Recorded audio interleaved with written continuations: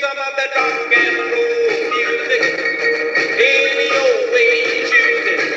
Got a backbeat. Hello and welcome to the Husker Cuzcast Sports Show. I'm your host Patrick, and with me are my co-host cousins Justin and Derek. We are recording this episode on March 22nd, 2017. So we here at the Cuzcast are still jonesing from our interview with Brandon Cavanaugh from last week. I listened to it again, and in hindsight, I'm embarrassed by how unprofessional I sounded. I think I said wow or awesome a record number of times. But just be thankful I didn't go with wowzers, wizard, jinkies, and yippee skippy. But as we were reveling in euphoria about the practice reports, the week ended on a somewhat of a sobering note. Past habits and tendencies coming back to haunt the Huskers once again. But before we get to all of that, we have some quick updates here. Nebraska has hired Scott Booker out of Notre Dame. What is with all these Irish, and wasn't St. Patty's last week? Anyway, he coached special teams for Notre Dame, and he was the tight ends coach from 2012 to 2016. Derek, you have any more thoughts on the subject? Well, I think this is, to me, a fairly worthless hire. I don't know that this position means much to me. Yeah, I mean, I don't know that this is a huge deal, but I think it is worth mentioning that the guy was fired from having 4 touchdowns given up on special teams. There were 2 kick returns, 1 punt return, and a blocked field goal return for a touchdown. So is this the guy we really want analyzing or consulting our special teams? I don't know. I've never heard of a special teams consultant before, so I guess they're adding all sorts of weird positions. You even mentioned it like a couple, 3 episodes ago, where you said something like, as far as we know, some coaches maybe just bring in the coffee for Riley. I mean, we don't know what the heck tasks and responsibilities they have. Justin, do you have anything to add? I'm completely opposite of Derek. I think this is a really cool hire right here. For one, he's a great recruiter. He was the primary recruiter for 10 4-star recruits and the secondary recruiter for 5 4-star recruits. As far as the special teams, I think, as a consultant, we're divvying up all the special team stuff. So if he's just being a consultant, coming up with little schemes and relying on the other coaches to implement them, he's not a coach. He's not a coach. He's just analyzing film, or I don't think it's even. So he gives like exactly an overview of the special teams for the day or something like that? Not of the day, but maybe week to week. I don't think it's been defined. I haven't heard how it's going to be defined. I don't think it's a worthless hire, but I do want to know. Well, the whole thing is you talk about how great of a recruiter he is, but as a consultant, he's not going to be able to recruit anyway. No. I don't know what's that bring to Nebraska. Well, here's the thing, because next year they're going to add that 10th assistant spot, right? So the $1 million question right now is this guy in the running for the 10th spot, or is it going to be Tavita Thompson? Everybody's been thinking that it's going to be Tavita Thompson. So that's $1 million question right now. Or maybe this is just a pit stop because, like Derek, what you said, he just got fired. He needs a job. Hey, we got money. Give him a job for a year until he can find a job. Either way, I don't think it hurts anything. I don't know. This has Harbinger of Doom written all over it, like Haley's Comet was back in the day. It may not hurt anything, but I don't know if it helps a lot either. Yeah, maybe.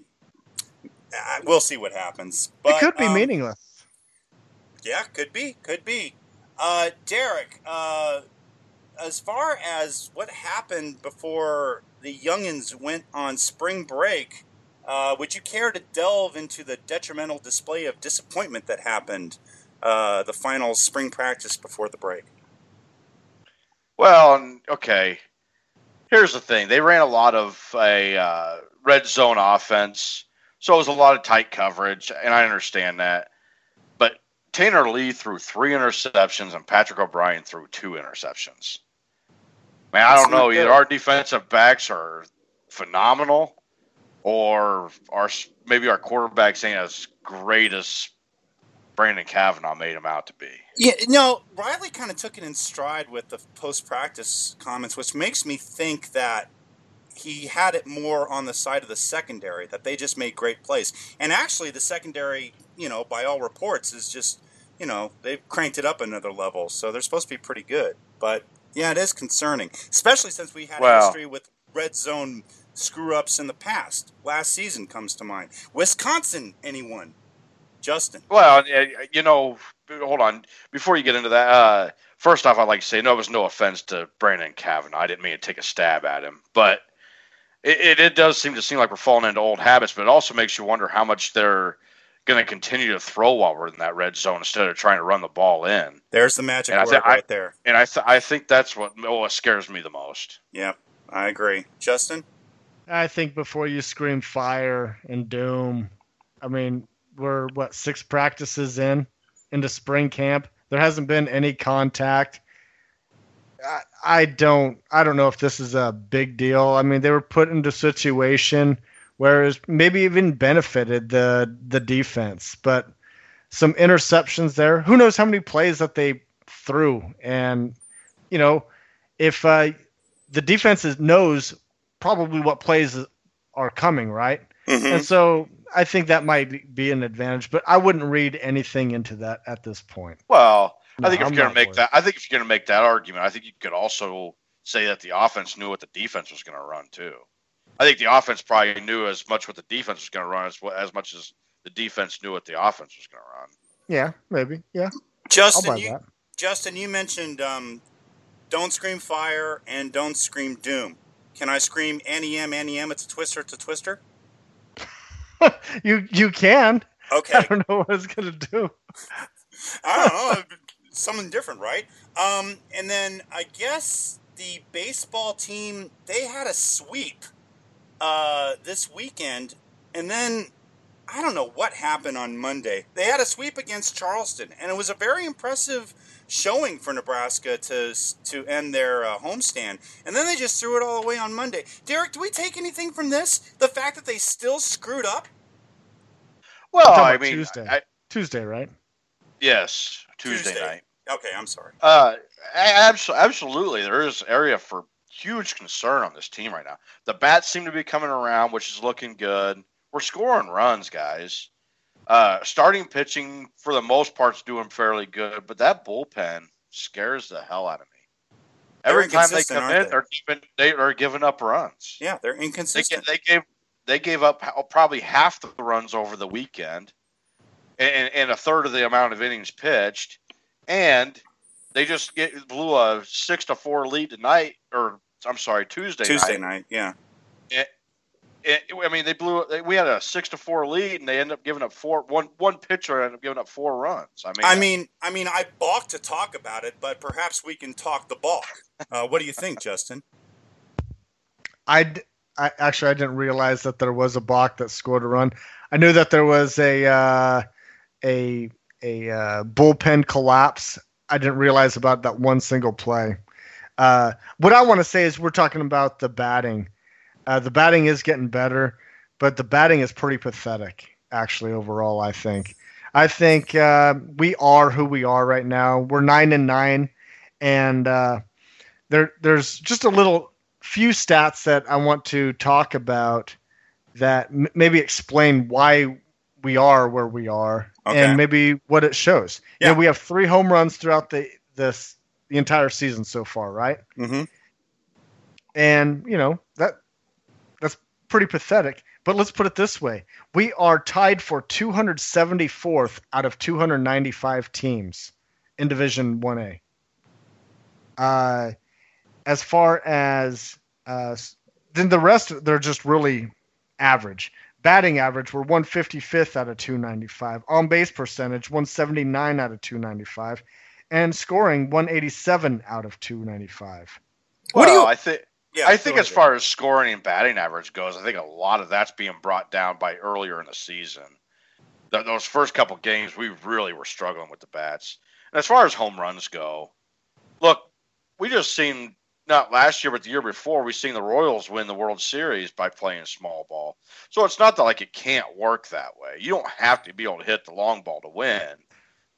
Well, it's not just Scott Schreiber that's why I homers, though. We have Ben Miller who got a home run over the weekend. And that's why I say I think the bats are coming around. They still have some work to do. I will agree with that. But look, we've scored 6 runs Tuesday night, 6 runs Sunday and Saturday, and I think 10 on Friday. So we're scoring runs, which is, I don't care how you do it. I guess it's just as long as you're scoring runs. Right. But we're less than average. We're below average in total runs scored. The only saving grace that we have right now, and yeah, bullpen needs some work. Starting pitching is doing okay, but as a team, we're 63rd in the nation for ERA. What do you think accounts for that? Obviously, March weather in Nebraska is going to be so unpredictable, and it's going to be a chore to play baseball in it sometimes. But do you think weather might have played a factor here in the slow start? Well, yeah, maybe. Well, I don't know. I think more of it has to do with being on the road for the first couple of weeks of the season, right?